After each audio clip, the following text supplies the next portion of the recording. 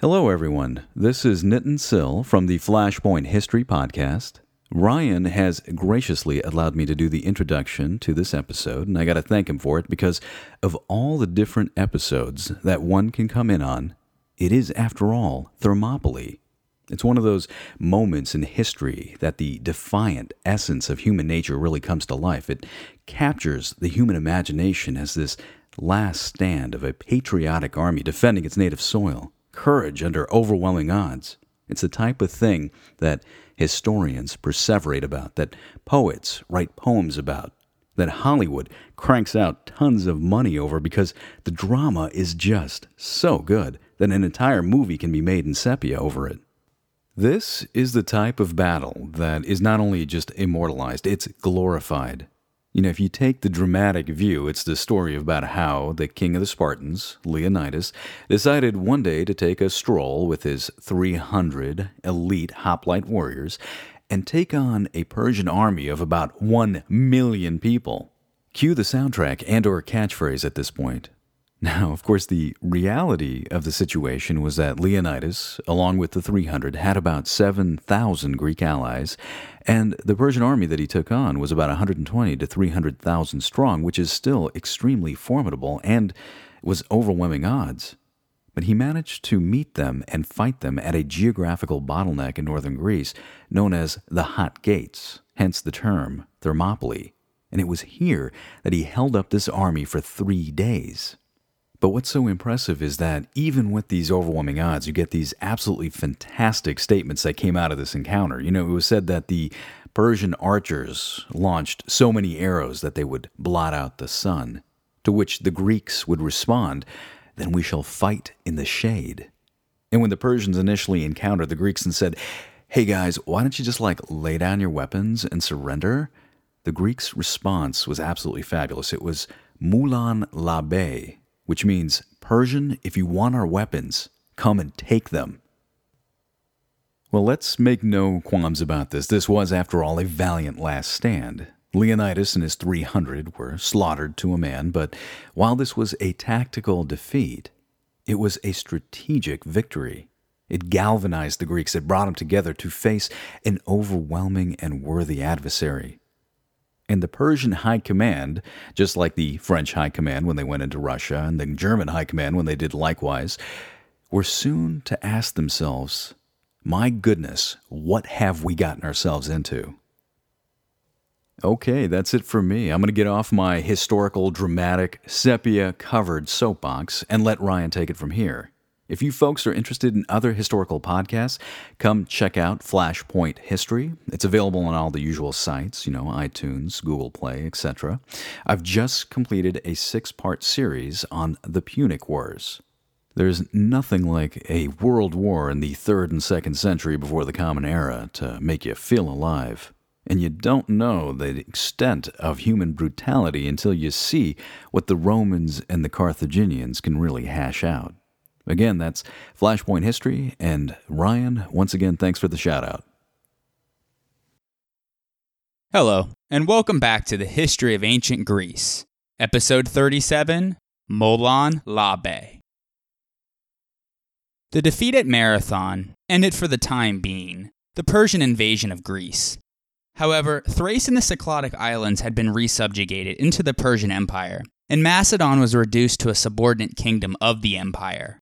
Darius was still fully intent on conquering Greece, thus securing the western part of his empire. Moreover, Athens remained unpunished for its role in the Ionian Revolt, and both Athens and Sparta were still unpunished for their treatment of the Persian ambassadors. Darius, in fact, was even more determined to make war on Greece than he had been before, and this time it would be he who would lead the charge. Thus, he began raising a huge new army, with which he meant to completely subjugate Greece. However, in 486 BC, his Egyptian subjects revolted due to heavy taxes and the deportation of craftsmen to build the royal palaces at Susa and Persepolis, which we described in great detail in episode 33. Thus, this indefinitely postponed all plans for a Greek expedition. While Darius was making arrangements for an Egyptian expedition to subdue the revolts, which he was going to lead himself, two of his sons began a fierce dispute over which of them should be his heir. According to Persian custom, the king had to make sure it was known publicly who would succeed him before marching out to war, in order to avoid a civil war in the case of his death. Well, Darius had 3 sons by an earlier wife, the daughter of Gobryas, but after becoming king, he had 4 others by Atassa, the daughter of Cyrus. Artabazanes was the eldest of the 3 that he had sired earlier, and Xerxes was the eldest of those born later. These 2 sons, since they did not share the same mother, entered into a hostile rivalry with each other. Artabazanes asserted that he was the eldest of all of Darius' offspring, and so he should be the heir, while Xerxes countered that he should rule since he was the son of Atassa, who was the daughter of Cyrus, the king who had won freedom for the Persians. Darius had not yet revealed his decision when Demaratus, the exiled former Eurypontid king of Sparta, arrived in Susa. The story goes that upon hearing about the disagreement between the sons of Darius, he went to Xerxes and advised him to strengthen his argument based on Spartan tradition, by pointing out that he had been born while Darius was king of the Persians, whereas Artabazanes had been born while Darius was still just a private citizen. And so, Xerxes followed his advice, and Darius thought that his argument was sound and appointed him as his heir. Herodotus asserts that he thinks Xerxes would have been named his heir anyways, because, as he puts it, Atassa really held all the power in that decision anyway.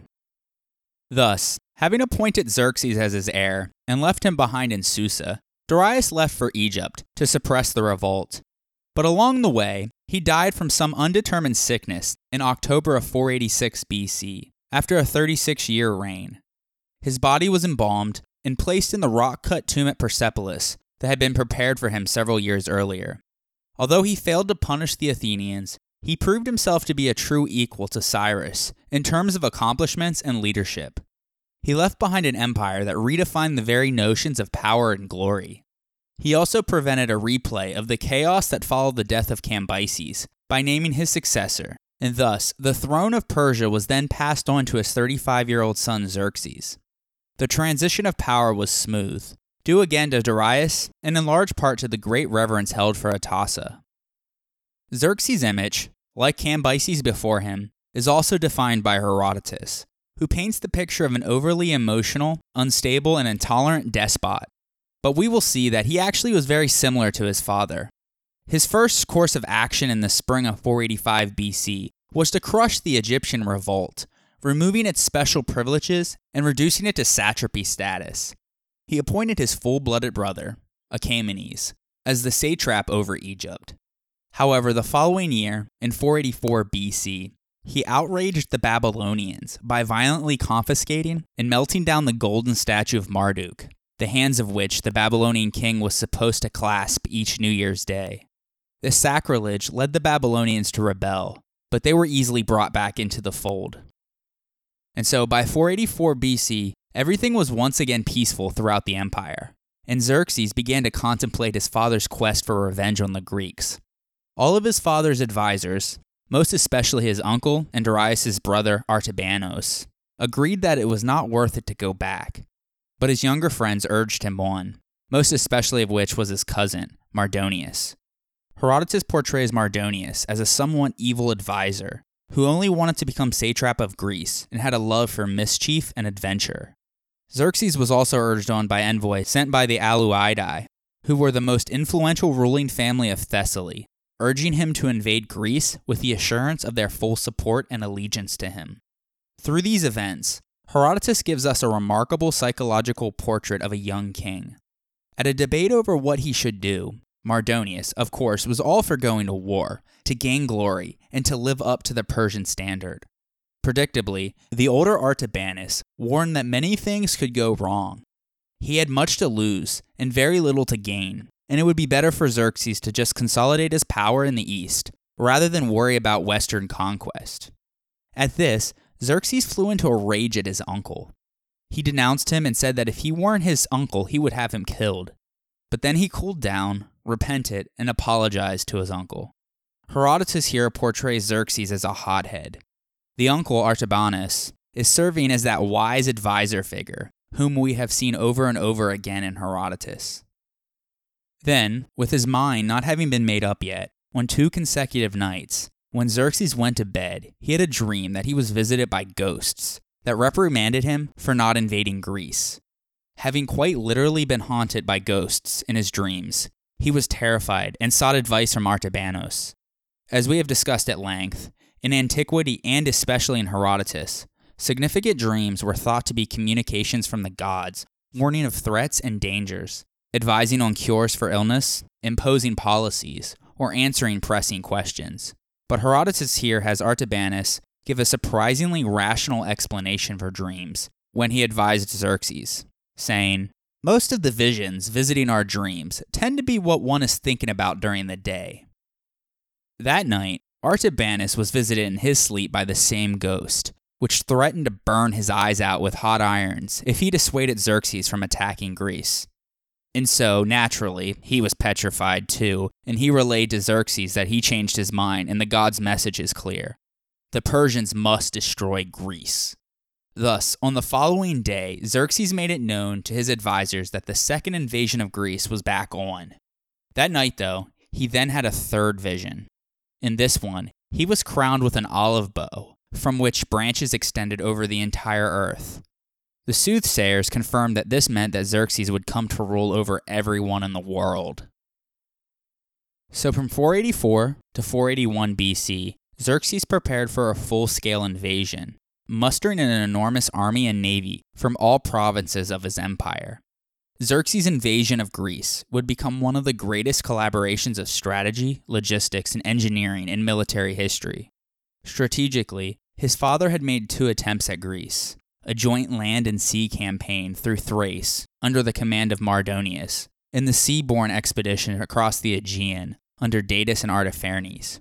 The presence of Mardonius as one of his chief military advisors, and the difficulty of transporting a very large army across the Aegean, probably influenced Xerxes to attempt strategy number 1 again.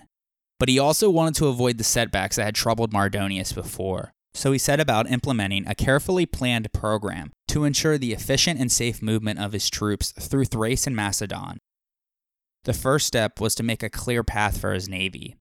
In order to avoid losing another fleet around the windy, stormy coast of Mount Athos, he ordered a series of canals to be dug through the isthmus of the Athos promontory. With vast manpower and expertise in canal engineering, Xerxes' engineers took a mere 6 months to complete the canal across the isthmus. They dug it wide enough that 2 triremes could row side by side.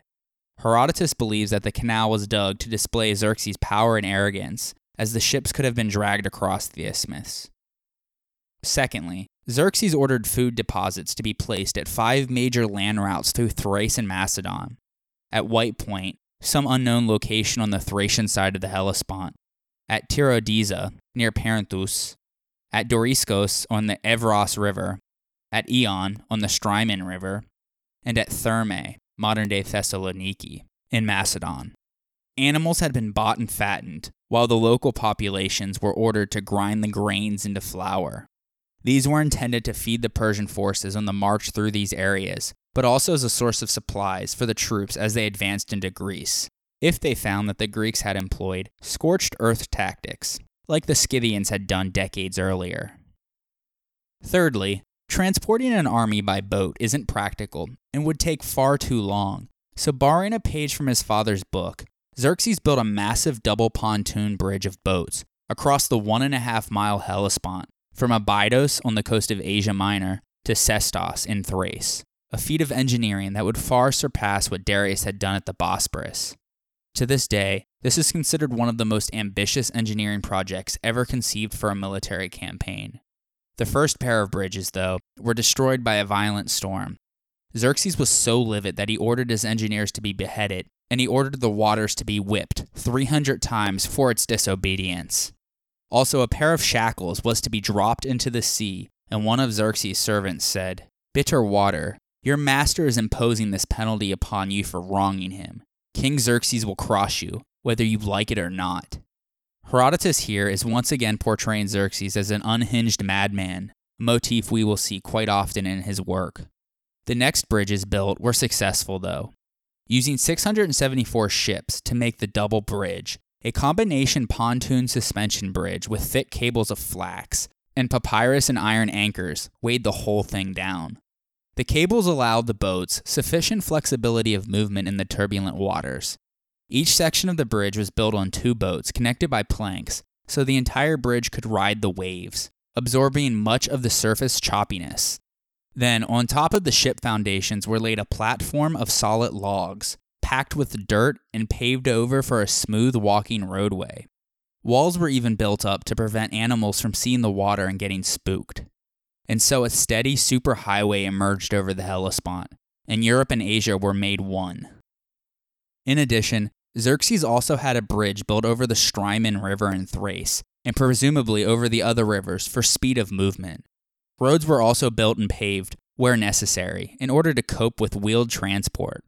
Finally, guard posts, inns, and courier stations were established along the route to protect Persian lines of communication and to discourage any hostile action, particularly by the Thracians, that could threaten the safety of their forces while in Greece. These were all feats of exceptional ambition, which would have been beyond any other contemporary state. Xerxes' meticulous planning and preparation for his invasion of Greece contradicts Herodotus' portrayal of him as a foolish and headstrong autocrat. Meanwhile, in 482 BC, Babylon tried to take advantage of Xerxes' Greek attention by revolting again. It was short-lived, though, and they were subdued, and the result was that they were merged with Assyria as a single satrapy. In the spring of 481 BC, Xerxes assembled army contingents in Cappadocia, in case anyone else revolted while he was away, and then proceeded to Sardis. Pythios, a wealthy Lydian, entertained Xerxes and his advisors, and offered him money for the war. He was said to be the second richest man in all of the empire, next to the great king, of course. For his generosity, Xerxes praised him and made him his guest friend. At the same time, Xerxes also sent heralds to various Greek polis, asking for earth and water. They deliberately avoided Athens and Sparta this time, though. Some cities gave in, especially in the north, such as the polis in Thessaly and Thebes. In fall 481 BC, in order to address the Persian threat, some of the strongest and largest Greek polis met in Corinth to swear a common oath to put aside individual quarrels, meaning the war between Athens and Aegina ceased at this time. Also, this was when Aristides and the other ostracized exiles were recalled. Their aim was to fight the Persians together for the common Greek freedom and to free the Greeks on the islands off the coast of Asia Minor. This alliance was a symmachia, meaning it was both offensive and defensive.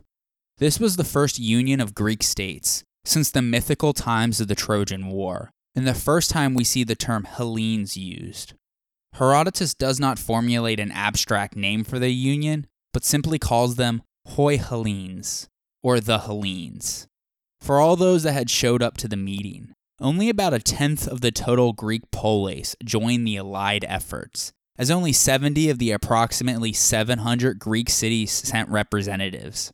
Nevertheless, this was remarkable for the disjointed Greek world, especially since many of the city-states in attendance were still technically at war with each other. The other 90% remained more or less neutral, awaiting the outcome of the confrontation before choosing a side, while others had already submitted earth and water to Xerxes. Sparta was officially appointed as hegemon on both land and sea and presided over the meetings, but all decisions were to be made by a council of all Greeks. It is believed that the probulos, or delegate, of each member state, large or small, had one vote, and that decisions were arrived at by a majority of votes. However, this so-called Hellenic League really was dominated by Athens and Sparta. Also, there was no common treasury, so each polis had to supply their own soldiers and/or ships. A number of measures were decided upon at this meeting. All polis who had Medized voluntarily and not under compulsion should have their land confiscated. 3 spies were to be sent to investigate the Persian army at Sardis, and envoys were also to be sent to Argos, Syracuse, Crete, and Corcyra to request military aid. All 4 had opted to remain neutral. Finally, they decided that a second meeting should take place in the spring of the following year, when the reports of the spies and the envoys would be available. in order to decide upon Greek strategy for the upcoming war. Over the winter of 481-480 BC, Xerxes wintered at Sardis, where all contingents of his army flocked and began to train for the upcoming expedition. Herodotus claims that Xerxes levied troops from 46 subjected nations, including Indians, Ethiopians, and Arab camel riders. But the size of the army and navy is a very thorny problem, as the numbers given by Herodotus are impossibly high. He reports the total manpower was 5,283,220 troops. The infantry was said to have been 1,700,000, as well as another 300,000 later from the Greeks who had Medized. In addition, there were 80,000 cavalry, plus unknown amount of camels and chariots. As for the navy, there were 1,207 triremes and 3,000 transport ships. The playwright Aeschylus, in his Persai, or Persians, gives the exact same numbers, so it's quite probable that Herodotus used him as a source. Modern scholars have rightly rejected these numbers based on knowledge of the Persian military system, their logistical capabilities, the Greek countryside, and supplies available along the army's route. And so they tend to believe that the number was much closer to around 80,000 troops, which is still an unbelievably large number. Although the patriotic zeal of the victorious Greeks caused them to make up widely excessive numbers, it must be stressed that this was a mighty force regardless, far bigger than anything that the Greeks had ever seen or faced in war.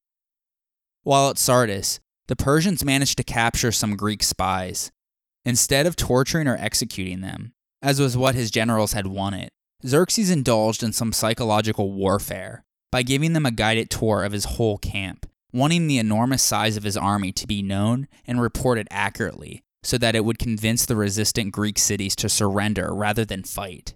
He then sent the spies along their way unharmed, where they no doubt went straight to Corinth to tell the representatives of the League what they had seen.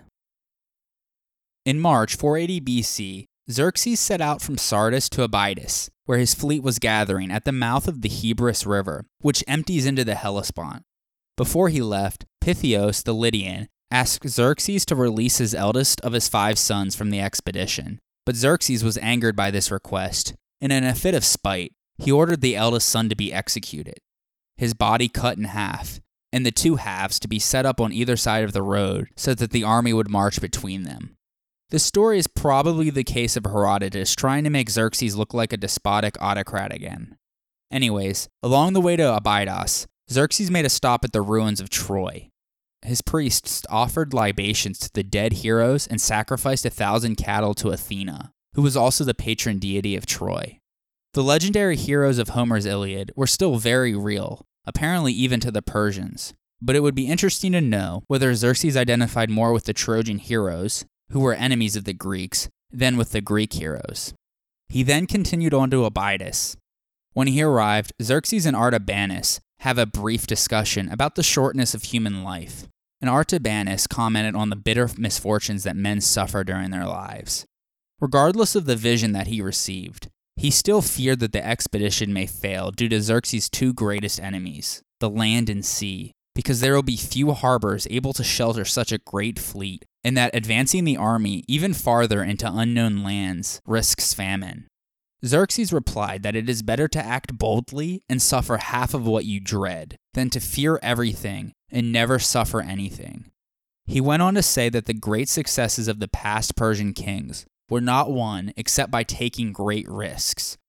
Artabanus then pointed out the dangers of requiring the conquered Ionians to assist in the conquest of Athens, their mother city, to which Xerxes disagreed, recalling the loyalty of the Ionians at the Danube Bridge in his father's Scythian campaign, while also mentioning that if they did defy him, their wives and children were still back home, and thus they were effectively hostages.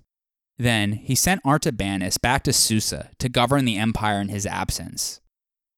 Now the Persian army was finally ready to cross over into Thrace, led first by the Persian immortals. Herodotus said that it took 7 days and 7 nights for his entire army to cross the Hellespont on the 2 pontoon bridges. The whole army crossed with heavy equipment and cavalry, and there was no breaking of the planks, not only due to the weight of the army crossing, but also due to the choppy waters of the Hellespont. Herodotus reports that as Xerxes sat on an elevated marble throne, watching his entire army cross the bridge, he suddenly bursted into tears and wept in joy. The army marched northeast through the Chersonese before turning west around the Black Gulf and proceeding along the Thracian coastline. Xerxes halted his army at Doriskos, a vast coastal plain near Cape Sarpedon, into which the great river Hebros flows. Here, they were joined by the fleet. This is when Herodotus goes through the list of every contingent of his army and navy and what nations are supplying what. It reads a lot like Homer's catalog of ships. Before moving on, Xerxes reorganized his troops into tactical units, replacing the national formations that he used earlier for the march. Afterwards, Xerxes was very proud of the army that he had assembled, and so he summoned Demaratus, the exiled Spartan king turned Persian advisor, who accompanied him on the expedition, and asked him whether the Hellenes will actually stand to fight his overwhelming Persian army. Demaratus replied that he can only speak for the Spartans, and that they would fight, no matter how much they are outnumbered.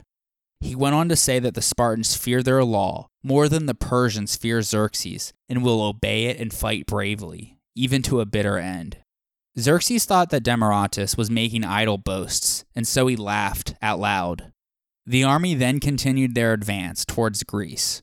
Along the way, the army stopped at various cities, compelling the local men to join his own forces. Also, Herodotus reports that those cities that had the pleasure of hosting Xerxes and his army were reduced to impoverishment due to its immense expense. When the Persians reached Acanthus on the right finger of the Chalkidiki Peninsula, the fleet and the army once again separated, as the fleet sailed south through the newly built Mount Athos Canal and then around the Sithonia and Pellene peninsulas, recruiting men and ships as it proceeded. Entering the Thermaic Gulf, it anchored near Therma, on the territory entering Macedon, and waited for the army to arrive. Meanwhile, in April, the second meeting of the Hellenic League took place at Corinth. In addition to what they had heard from the spies, the news from their envoys was very discouraging. Advised by the Delphic oracle not to join the Greek alliance, Argos had demanded impossible conditions as the price for their joining. They wanted a 30-year truce with Sparta and permitted to share the overall command with the Spartans. When told by the envoys that the Spartans would never cede control over the command, the Argives furiously sent them away. However, as we have seen, they had pro-Persian tendencies already, and it's just as likely that they had already formed a pact with the Persians, in which they agreed to remain neutral in the coming war, and thus cunningly, they offered terms to the Greeks, knowing full well that they would be refused. Similarly, Crete refused to send any help upon the advice of Delphi, which conspicuously was giving off many pro-Persian messages.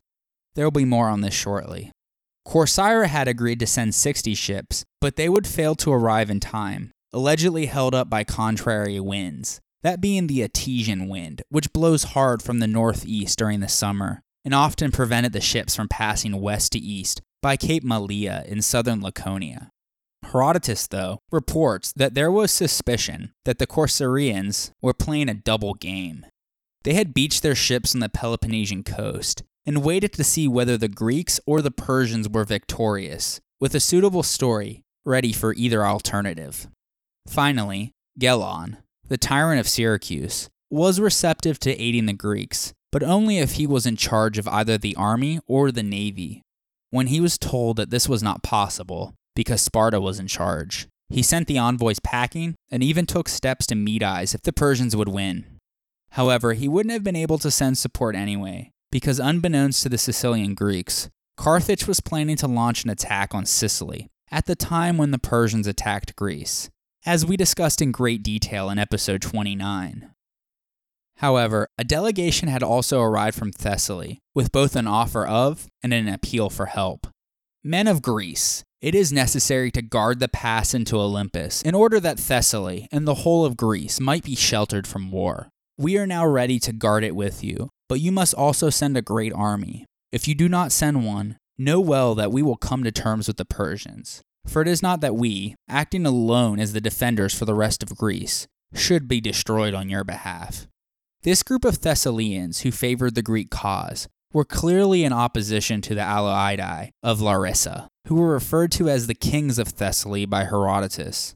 The Aleuadae had already allied Thessaly with Persia, possibly as early as Mardonius' first campaign, when Persian control over Thrace and Macedon was reestablished, but certainly by when Xerxes was preparing for his invasion. They were even singled out by Xerxes for special praise. Regardless, the Hellenic League's desire to keep northern Greece inside the alliance and to have the services of the mighty Thessalian cavalry shaped its strategy for the beginning of the campaigning season of 480 BC. We mentioned the oracle at Delphi.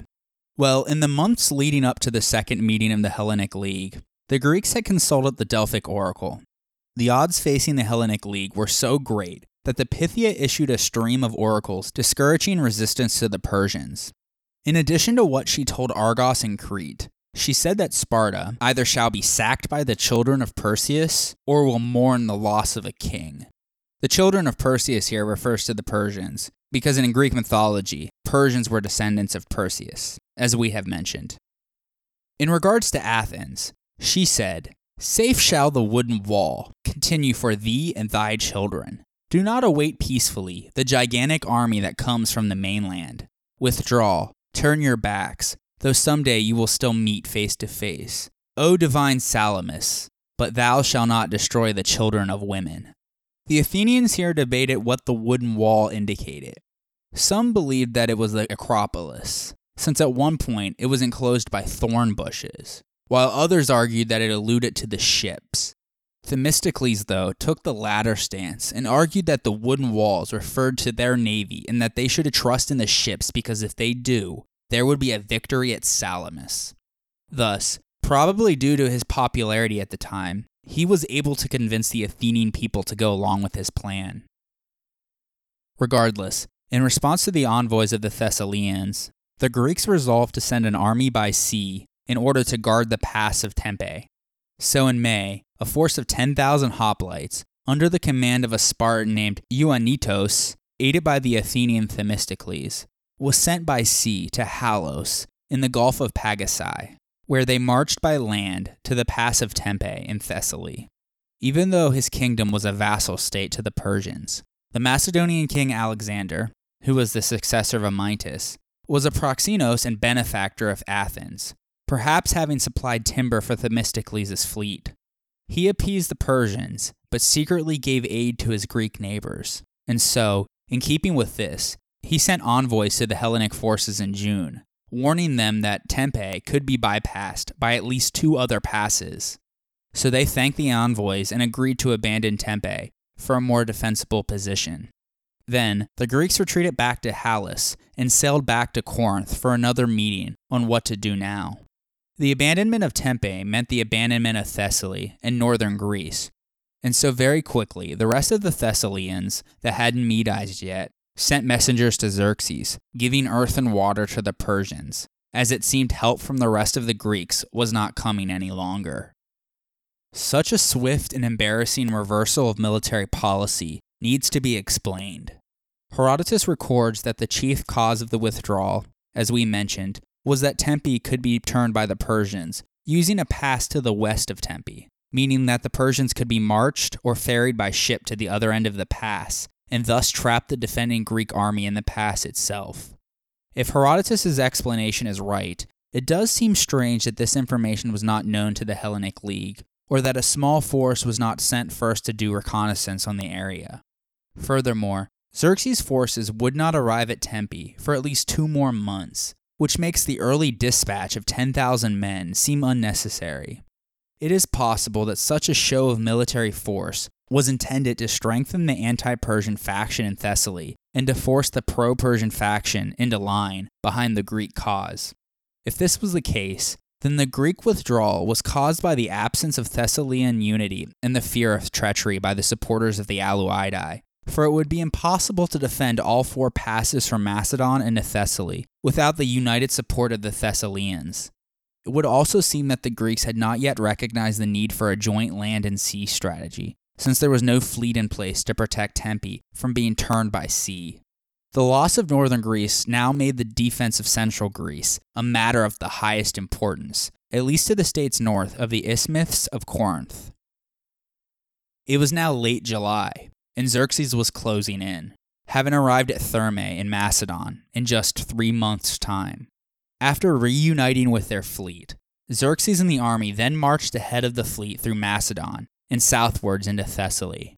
Herodotus reports that the Persian fleet set out 11 days later and sailed to Magnesia in a single day, where it anchored at Cape Sepias. It seems most unlikely that a huge fleet could sail around 100 miles in a single day, and thus modern scholars are convinced that Herodotus does not give a clear, accurate timetable of this and some of the subsequent events. What is clear, though, is that Xerxes had determined that the army and navy should work closely in tandem, and this necessitated the early advance of the army to secure the safe anchorage on a friendly shore for the fleet. Meanwhile, after the return of the Greek forces from Tempe, there was a third meeting of the Hellenic League. A second strategy was therefore suggested to the allies by Themistocles. He convinced everyone that instead of Tempe, they needed to defend the pass of the Hot Gates on the southern portion of the Malian Gulf. In Greek, therma means hot, and pylai means gates. So this location was thus known as the Hot Gates, or Thermopylae, because hot springs were located there, and because although it was a narrow pass, it was the gate, or entrance, into Greece from the north. It wasn't too far from Tempe, and had to be passed on the route into Phocis, Boeotia, and then Attica.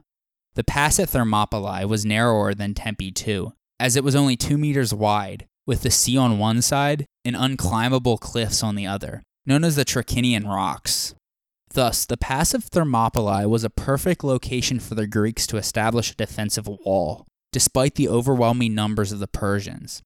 Furthermore, to prevent the Persians from bypassing Thermopylae by sea, the allied navy would block the Straits of Artemisium, an open stretch of water only about 6 miles across between the northern tip of Euboea and mainland Greece, sitting opposite of Thermopylae.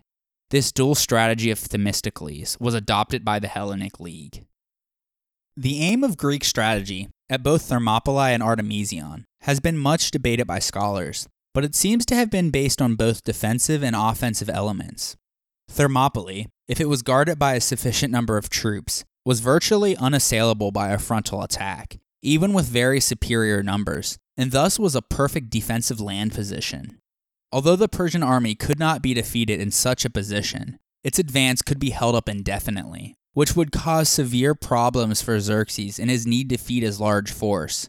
Such a stalemate on land would then force the Persians to take the offensive at sea against the Greek fleet. At sea, they were less heavily outnumbered and could fight in their chosen location in order to make use of their own strengths and to negate those of the enemy. It was thus at the sea that the Greeks would have the best chance of defeating or at least severely damaging the Persian forces. However, the two positions were totally interdependent, since defeat of either force would necessitate the withdrawal of the other. Thus, the fall of Thermopylae would allow the Persians to control the narrows of the Strait of Euripus, which is only 40 yards wide at Halkis, thus cutting off the Greek fleet's line of retreat. And the abandonment of Artemisium would allow the Persian fleet to turn the Greek army's position by sailing down the Euripus Strait and landing troops in its rear. Although Artemisium is 40 sea miles from Thermopylae and does not provide easy communications, as stated by Herodotus, and was not as narrow and confined as the Greeks would have ideally wished, its strategic position was crucial. The risk of a flank attack from Artemisium prevented the Persian fleet from sailing into the Malian Gulf without first attempting to destroy the Greek fleet, and its occupation prevented the landing of Persian troops in the north of the island of Euboea, who could have marched to Halkis and thus been in a position to turn Thermopylae and block the retreat of the Greek fleet. When the Allies received the news that Xerxes had already passed Mount Olympus in Macedon and was marching south through Thessaly, it was now mid-August, and the Spartans were once again celebrating their yearly festival of Carnea, which lasted an entire month, during which time they were prohibited from fighting. Thus, Leonidas wasn't granted permission to lead the Spartan army northward. Nevertheless, he considered the threat so grave that he determined some prudence was necessary, and wanted to at least send an advanced guard ahead of the army while the Carnea was going on. Thus, he assembled his royal guard of 300 Spartiates, or the Hippaeus, to quote-unquote defend him, getting around such a restriction. His customary unit of elite young men were thus replaced with veterans who had living sons to continue their family names, because Leonidas knew that this was going to be a suicide mission. Plutarch recounts that before he departed, his wife Gorgo asked what she should do if he did not return, to which Leonidas replied, "Marry a good man and have good children." And so Leonidas and his 300 set out to meet the Persians. Joining them were 900 Helot and Perioikoi attendants and light infantry, as well as a coalition force of Peloponnesians, that being 2,120 Arcadians, 400 Corinthians, 200 from Phlius, and 80 from Mycenae, and Boeotians, that being 1,000 Phocians, 1,000 Locrians, 700 Thespians, and 400 Thebans, that were picked up en route to Thermopylae. Altogether, Leonidas commanded an army with a grand total of 7,100 soldiers. The disparity between the comparatively small size of the army and the slightly larger naval forces, more on that shortly, together with other factors, has led some modern scholars to doubt that the Spartans genuinely supported the previously mentioned strategy of mounting a full and effective defense of Thermopylae and central Greece, preferring privately to make the decisive stand at the Isthmus of Corinth. And so the festival of the Carnea was just a convenient excuse. If it was dire enough, the festival wouldn't hamper them, and religious truces could be overlooked. Furthermore, technically the Olympic truce had gone into effect for the summer of 480 BC, but the Greeks violated that when they fought against other Greeks, those in the Persian army that is, because the situation called for it. So there's no good reason to believe that the Spartans couldn't have done the same if they had wanted to. Support for this view comes from Herodotus. He says, and I quote, "the proposal that won the day." So clearly the decision of the Hellenic League to defend Thermopylae was not unanimous. The main opposition presumably came from the Peloponnesian delegates, who did not wish to send their military contingents so far north, preferring to make the Isthmus at Corinth the main line of defense. It is believed that the Spartans, although sharing this opinion, did not openly oppose this strategy, since a refusal to defend central Greece and the island of Euboea could have fatally weakened the Greek forces and of Sparta's claim to leadership, and would have led many to meet eyes. Furthermore, it is argued there are 3 additional pieces of evidence which show that the Spartans knew that the army was too small to hold Thermopylae and were unwilling to send reinforcements there. But to stop their allies in central Greece from meat-izing, they sent the minimum possible force with no intention of reinforcing this army. First, when Leonidas was marching towards Thermopylae, he sent out an invitation to the Locrians and Phocians to join the Greek forces. Herodotus writes, "For the Greeks themselves invited them, telling them through messengers that they themselves had come as an advanced guard of the rest, and that the rest of the allies were expected to arrive any day." This is clear evidence that the 4,000 Peloponnesians were only an advanced guard, and therefore were insufficient for the task of holding Thermopylae. Second, the Spartan claim that they could not come at once with their full force, owing to their celebration of the religious festival of the Carnea, was a convenient excuse to delay the sending of troops until the fall of Thermopylae. Third, when the Greek army at Thermopylae finally came face to face with the Persian army and realized its size, Leonidas sent messengers to the Greek cities, because he knew they were too few to withstand them. All of this evidence reveals that Sparta believed the fall of Thermopylae was inevitable, and therefore its defense was unwise. But political considerations dictated that they had to make some sort of effort and give the appearance of taking the defense of Thermopylae seriously. And so the valiant king, Leonidas, realizing the oracle that had been given, led his forces to what ultimately was a suicide mission. On the other hand, Herodotus' account of the fighting at Thermopylae suggests that the Greek army could have held Thermopylae indefinitely, as Themistocles and Leonidas, at least, were fully committed to the Thermopylae-Artemisium line of defense. So narrow was the pass at Thermopylae that at the 2 ends, known as the west and east gates respectively, there was only room for one single wagon trail. On one side of the pass, there was the Malian Gulf, and on the other was the steep edges of the Kallidromon mountain. At the point where the cliff edges were at their most impossible, was the so-called Middle Gate. The space had been made even narrower because a man-made wall was built across by the Phocians. And so upon arrival, Leonidas immediately set about rebuilding and strengthening that wall, awaiting Xerxes and his army's arrival. But the pass had one weakness, a goat trail that circled the complete length of the pass and would have allowed Xerxes to surround them. In order to guard this pass, Leonidas posted 1,000 Phocians, banking on their local knowledge of the area and his hope that if they were discovered, only light troops would be sent against them. He gambled so much on this that not even one Spartiate was spared to lead them. Meanwhile, the Greek fleet had sailed north and arrived at Cape Artemisium, where they beached their ships. Fighting at sea in ancient times was difficult and dangerous, as it was very unpredictable. The Persians preferred utilizing lighter, faster ships for maneuvering. They would latch onto an enemy ship and have their archers pepper the deck with arrows, and then send in the troops to seize it. While the Greeks kept some Marines on board for this strategy, their main tactic was using heavier, sturdier ships with an underwater beak for ramming.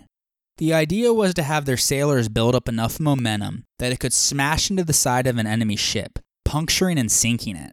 If that didn't work, they could board the ship and fight the enemy in hand-to-hand combat until they were able to commandeer the vehicle. This is a very effective strategy, but it requires a skilled, synced-up crew. The Battle of Artemisium was the first real test of Athens' new triremes, but the crew manning them was inexperienced. The Greek fleet consisted of 271 triremes and 9 pentaconters.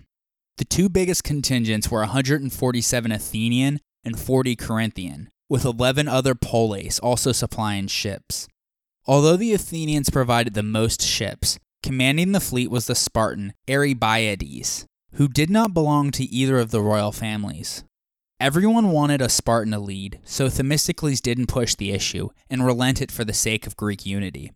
Their main goal was to prevent the Persian ships from reaching Thermopylae and flanking Leonidas, or bypassing them and sailing to Attica. The Persians had their fleet at the island of Sciathos to the northeast of Euboea. The Greek naval position was just as strong and potentially just as vulnerable. If Xerxes sailed around the eastern coast of Euboea, then he could strike directly at Athens, or bottle up the Greek ships in the pass. Literally everything depended on the Greeks holding both of these bottlenecks. The Greeks had sent a lookout force of 3 triremes to the island of Sciathos, off the southeastern coast of the Magnesia Peninsula, to provide warning when the Persian fleet would arrive. Finally, after 2 weeks, on August 13th, 10 Persian ships that were sent to scout the area encountered the lookout force of the 3 Greek triremes. The Greeks tried to flee, but were overtaken by the speedier Persian ships. One of the captured sailors had his throat cut as a sacrifice, while the rest were enslaved. It should be noted that this type of ritual human sacrifice is not known to have occurred at any other point by the Persians. Herodotus, though, clearly believed it took place. Regardless, the ease at which they captured these ships confirmed their tactical advantage, and so the encouraged Persians moved their fleet closer to the straits on the Magnesian coast, close to Cape Sepias.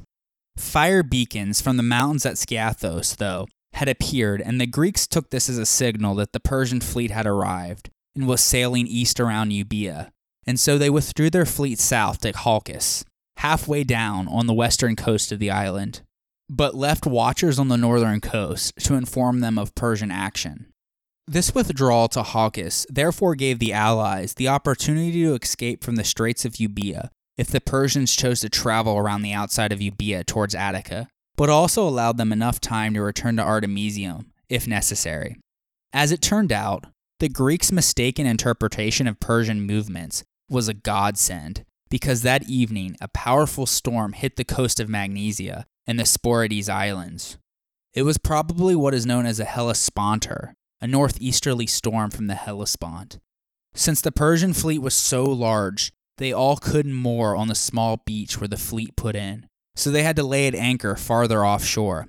Well, when the storm hit, this massive fleet of the Persians, around 1,200 ships, couldn't all get to the shoreline in time, as winds and rain tore into them or caused them to crash into the rocky shoreline, nearly destroying a third of the fleet, or around 400 ships. The storm lasted for 3 days. On the second day of storming, on August 14th, the Greek lookouts informed them all about the details of the Persian shipwreck and the arrival of both the Greek and Persian forces at Thermopylae. So they decided to work their fleet back to Artemisium for the second time and laid anchor there. Also on August 14th, Xerxes and his massive army finally arrived at Thermopylae and saw that a small army was gathered there. So he sent a scout on horseback to see how many of them there were and what they were doing. What the scout saw, though, confused him, as the Spartans were doing calisthenics, combing their long hair and oiling themselves up as if they were preparing to compete in the Olympic Games. After he had ascertained their number and every other detail about them, he rode back undisturbed. In fact, the Spartans had completely ignored him. He reported everything that he had seen to Xerxes, who was perplexed at what he had just heard. Amazed at the small size of the army opposing him, Xerxes called for the former Spartan king to explain to him what the Spartans are about. Demaratus, though, reiterated to Xerxes exactly what he had told him before, for which Xerxes had laughed at him. He advised him that these men have come to hold the pass and fight the Persians for it, and grooming themselves was how they prepared for death. Xerxes once again laughed in befuddlement. Herodotus here is showing that cultural incomprehension that Persians and Greeks had towards each other. Anyways, Xerxes was still not convinced that the Spartans were serious about fighting him, with so few numbers. So he gave them 4 days of peace in hopes that they would change their minds and leave. The Spartans, though, weren't going to leave, although the rest of the Peloponnesians thought it best to return to the Peloponnese to protect the isthmus, but this was vetoed by Leonidas. However, he knew the seriousness of the situation and sent a messenger back to Sparta, requesting reinforcements as quickly as possible, even though the festival of the Carnea was not yet over, as we mentioned earlier. It's not stated by Herodotus, but the whole period of peace may have only lasted for as long as it did because of the storm that was raging off the Magnesian coast, and thus both the Greeks and Persians at Thermopylae and at sea remained inactive. Finally, on the 4th day after the storm had started, that being August 17th, the skies were finally clear, and so the Persians sailed what was left of their fleet south along the coast and stationed their remaining ships at Aphetai in southern Magnesia and in the safe waters of the Gulf of Pagasai.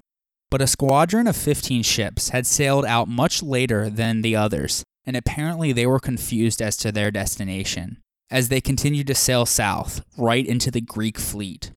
They were immediately captured, interrogated, and sent away to Corinth in chains. The Greeks learned from them the size of the Persian fleet, and when they finally saw it up close, many of the Peloponnesians considered fleeing back to the isthmus. The Euboeans, though, afraid of being abandoned, pleaded to Themistocles to convince the other Greeks to stay.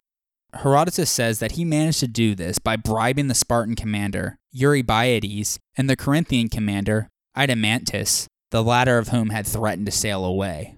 Meanwhile, the Persians were eager to engage the Greeks, but feared that a direct attack would cause them to retreat southwards again towards Halkis. So that night, they decided to send a detachment of 200 of their seaworthy remaining ships, which was probably around 800 at this point, to travel around the eastern coast of Euboea to encircle the Greek fleet and block their line of retreat. On the next day, August 18th, a Persian deserter, a Greek man named Schilias, from the Halkidian city of Scione, warned them of the Persian trap. Herodotus says that he dived into the sea at Aphetai and swam the 9 miles between the two fleets in order to get this info to the Greeks.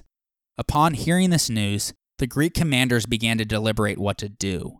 They ultimately resolved to meet this detachment in order to prevent themselves from being trapped, though they wanted to leave by nightfall to prevent the Persians from becoming aware of their plans. They probably realized that this situation presented them with an opportunity to destroy an isolated part of the Persian fleet. So the Greeks decided to engage the main Persian fleet in the late afternoon in order to convince the Persians that they were planning to stay that night at Artemisium. Still having around 800 ships, though, the Persians still drastically outnumbered the Greek fleet, almost 3-1. As the Persians advanced in a wide crescent-shaped formation, the Greeks pulled back, grouping their triremes in a circle with their bows pointed towards the enemy. Thus, the Persians had no sides to latch onto for boarding. They began to circle around the triremes, at which point the Greeks surprised them, bursting out of the circle at full speed and crashing directly into their ships. In the chaos, the Greeks fell back to Artemisium, and the Persians did not give chase. They instead returned to Aphetai. In this minor skirmish, the Persians lost 30 ships. During the night, another storm broke out around Mount Pelion on Magnesia. This one was probably a thunderstorm, possibly with a southeasterly wind. Well, it drove the wrecked ships and the dead bodies of that day's sea battle ashore to the Persian fleet. This caused panic amongst Persian ranks. Also, while the storm prevented the Greeks from setting off southwards to counter the Persian detachment, it was another godsend as it also hit the Persian detachment of ships and caused all 200 of their ships to slam against the rocky coast of Euboea. So for those keeping count, the Persians were now down to about 555 of their 1,200 original ships. Since heavy rainstorms were extremely rare in the summer in Greece, and the Persians had part of their fleet destroyed in 2 of them, this was perceived as an ill omen by the Persians, while it encouraged the Greeks that the gods were on their side. Earlier that same day, the 4 days of peace had expired, so Xerxes sent out an emissary to Leonidas. The Greeks were offered their freedom, and Leonidas would be given the kingship over all of Greece if he joined Xerxes. Leonidas answered, "If you had any knowledge of the noble things of life, you would refrain from coveting others' possessions. But for me, to die for Greece is better than to be the sole ruler over the people of my race." When Leonidas refused these terms, the emissary reported back to Xerxes, who then sent him out one last time with a message that this was the last chance for peace and for them to surrender their weapons. At this point, Leonidas famously responded with Molon Labe, or "come and take them." When the Persian emissary returned empty-handed, Xerxes lost his temper and battle ensued. From atop a large hill where he had his throne set up, the Persian king ordered a full frontal attack on the Greeks. From about 150 yards away, the first wave of attack was a volley of arrow fire from his archers, but the heavily armored Greek hoplites grouped together and their bronze shields and helmets easily shrugged the arrows off. Plutarch records that while the Persians rained down arrows on the shielded phalanx, one Spartan complained that the arrows made it impossible to see the sun, to which another Spartan replied, "If the Mede chooses to hide in the sun, so much better for us to fight in the shade." Then, Xerxes sent in waves of around 10,000 men, including the Immortals, led by Hydarnes, but fighting in front of the Phocian wall at the narrowest part of the pass, which enabled them to fight with as few soldiers as possible. The superior Greek hoplites, in their phalanx formation, easily repelled the Persian forces. Their wicker shields and shorter spears and swords were no match for the armor of the Greek hoplites. Herodotus says that the units for each Greek city were kept together and rotated in and out of the battle to prevent fatigue. Herodotus also says that the Greeks killed so many Persian soldiers that Xerxes stood up 3 times from his seat, screaming in anger. It became clear to Xerxes that while he had plenty of combatants, he had few warriors. Xerxes was so stunned by his utter failure that he ordered the Immortals in for a second push that same day. These elite troops fared no better than the rest, and the battle quickly turned against them too, forcing a retreat and the end to the first day's conflict. As the sun set, the pass still belonged to Leonidas.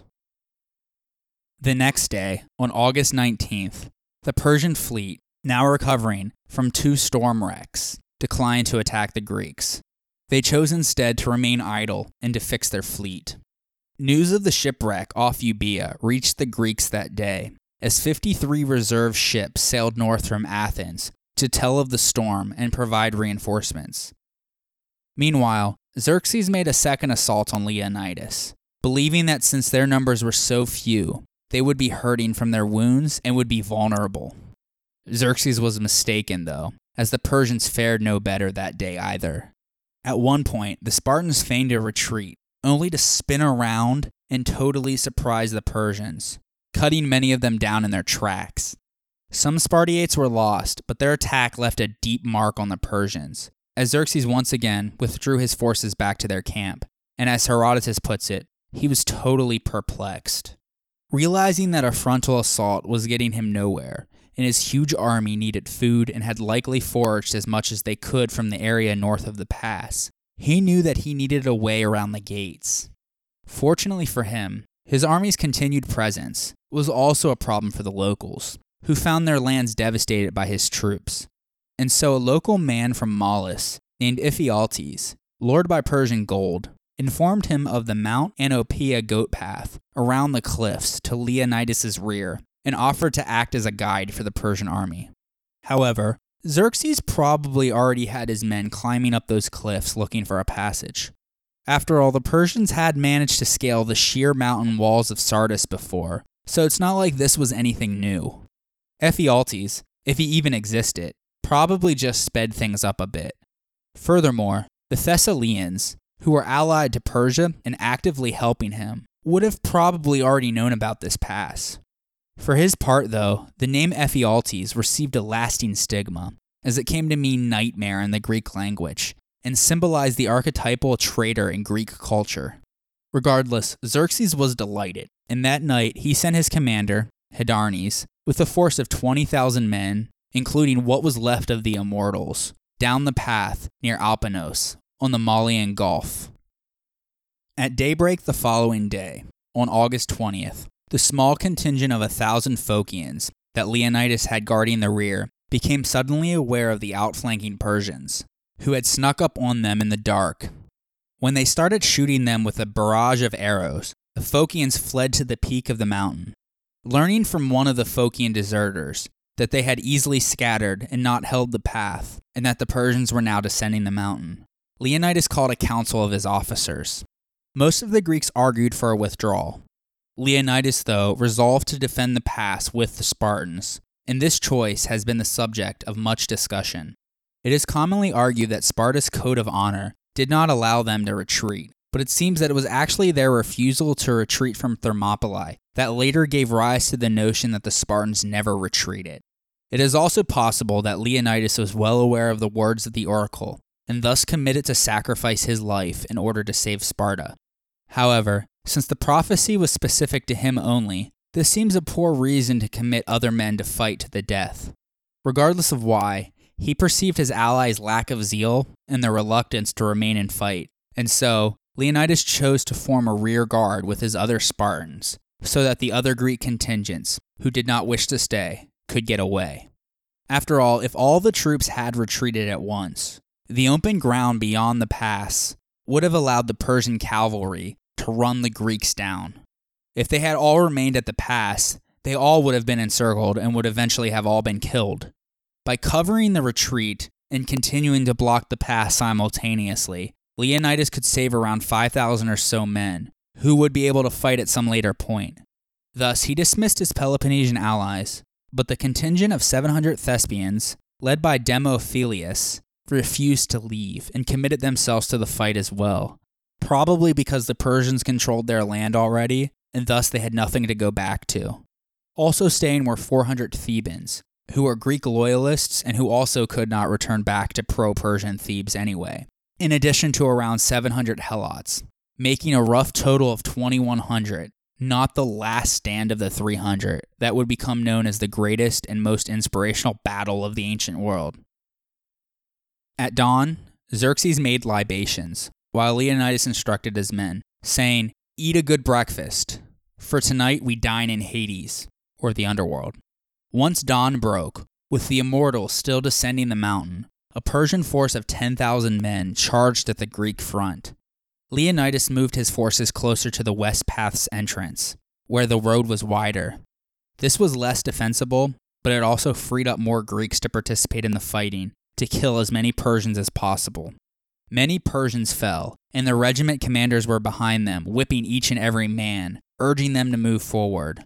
Many fell into the sea to their death as well, but even more were trampled alive by one another in this chaotic melee.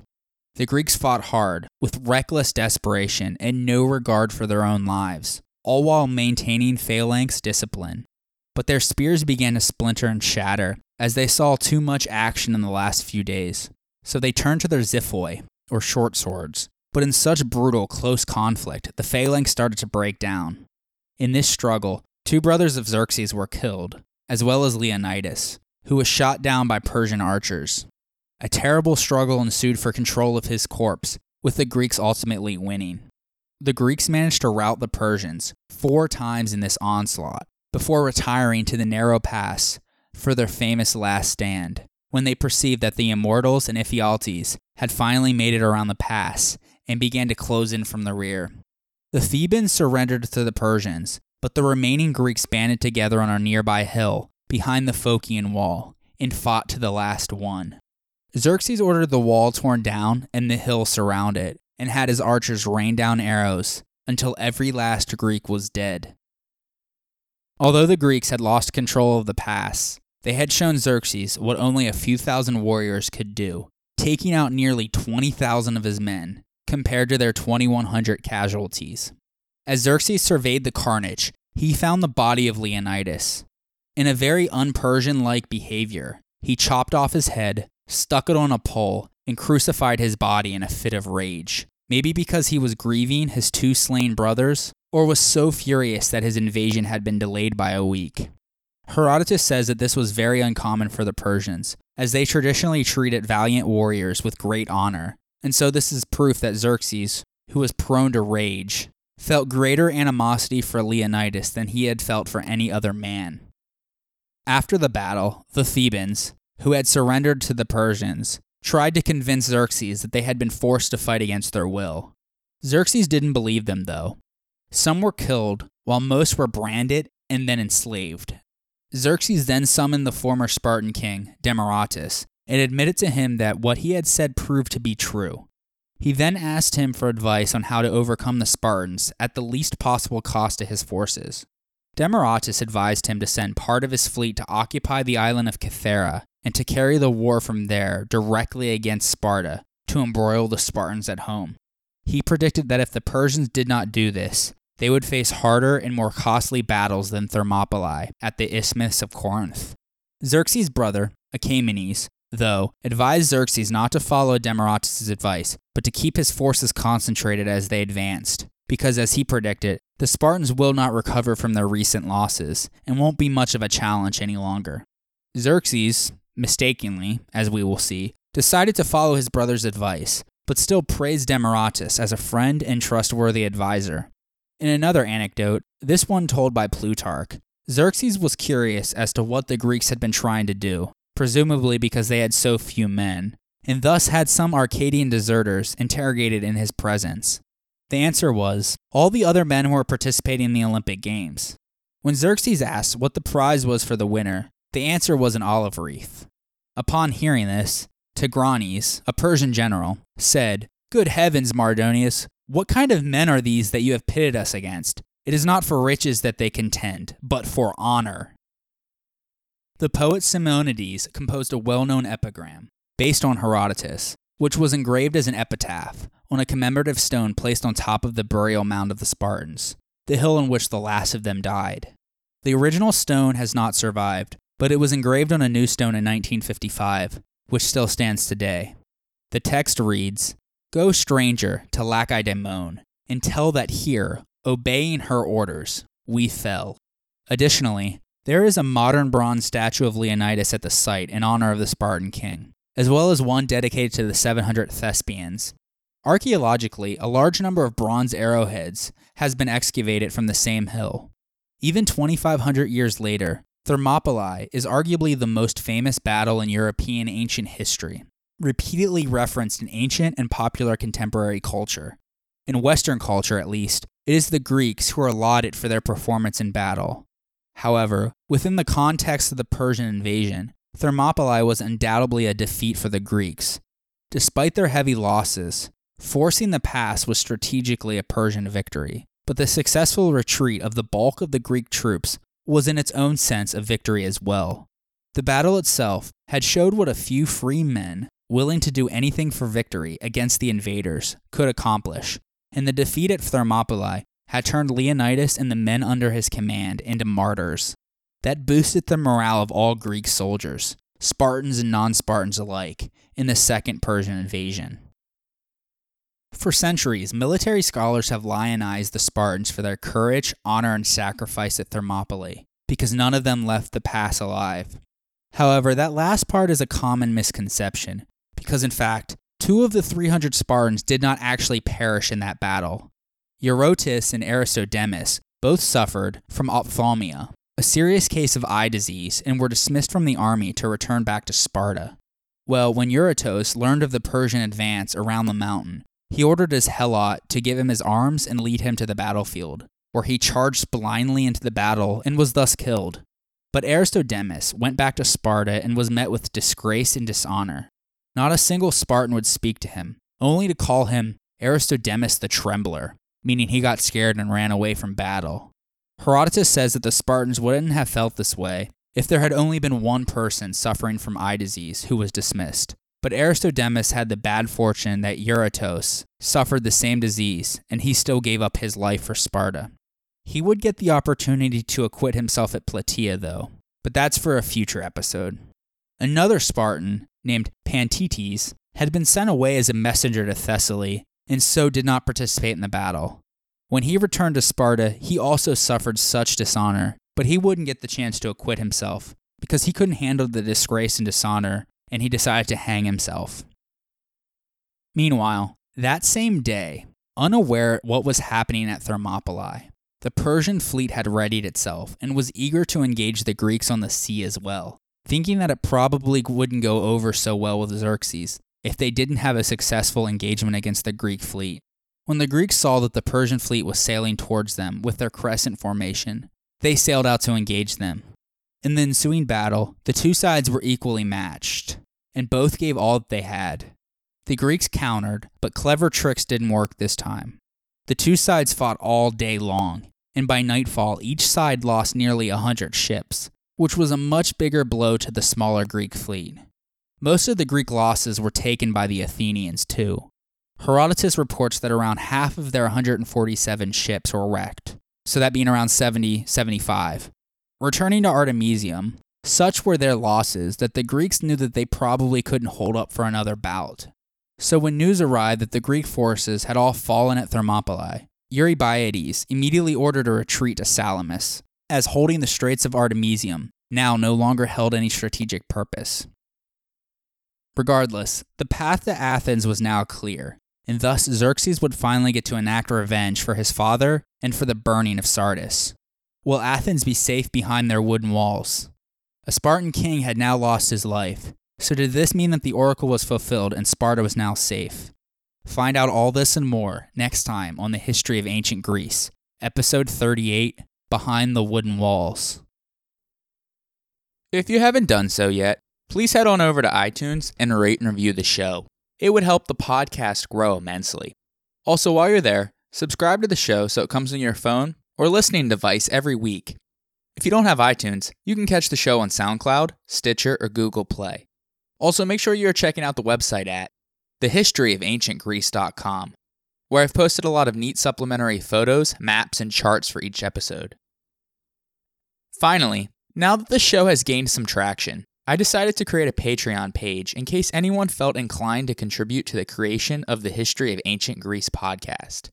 There is a link on the right-hand side of the website.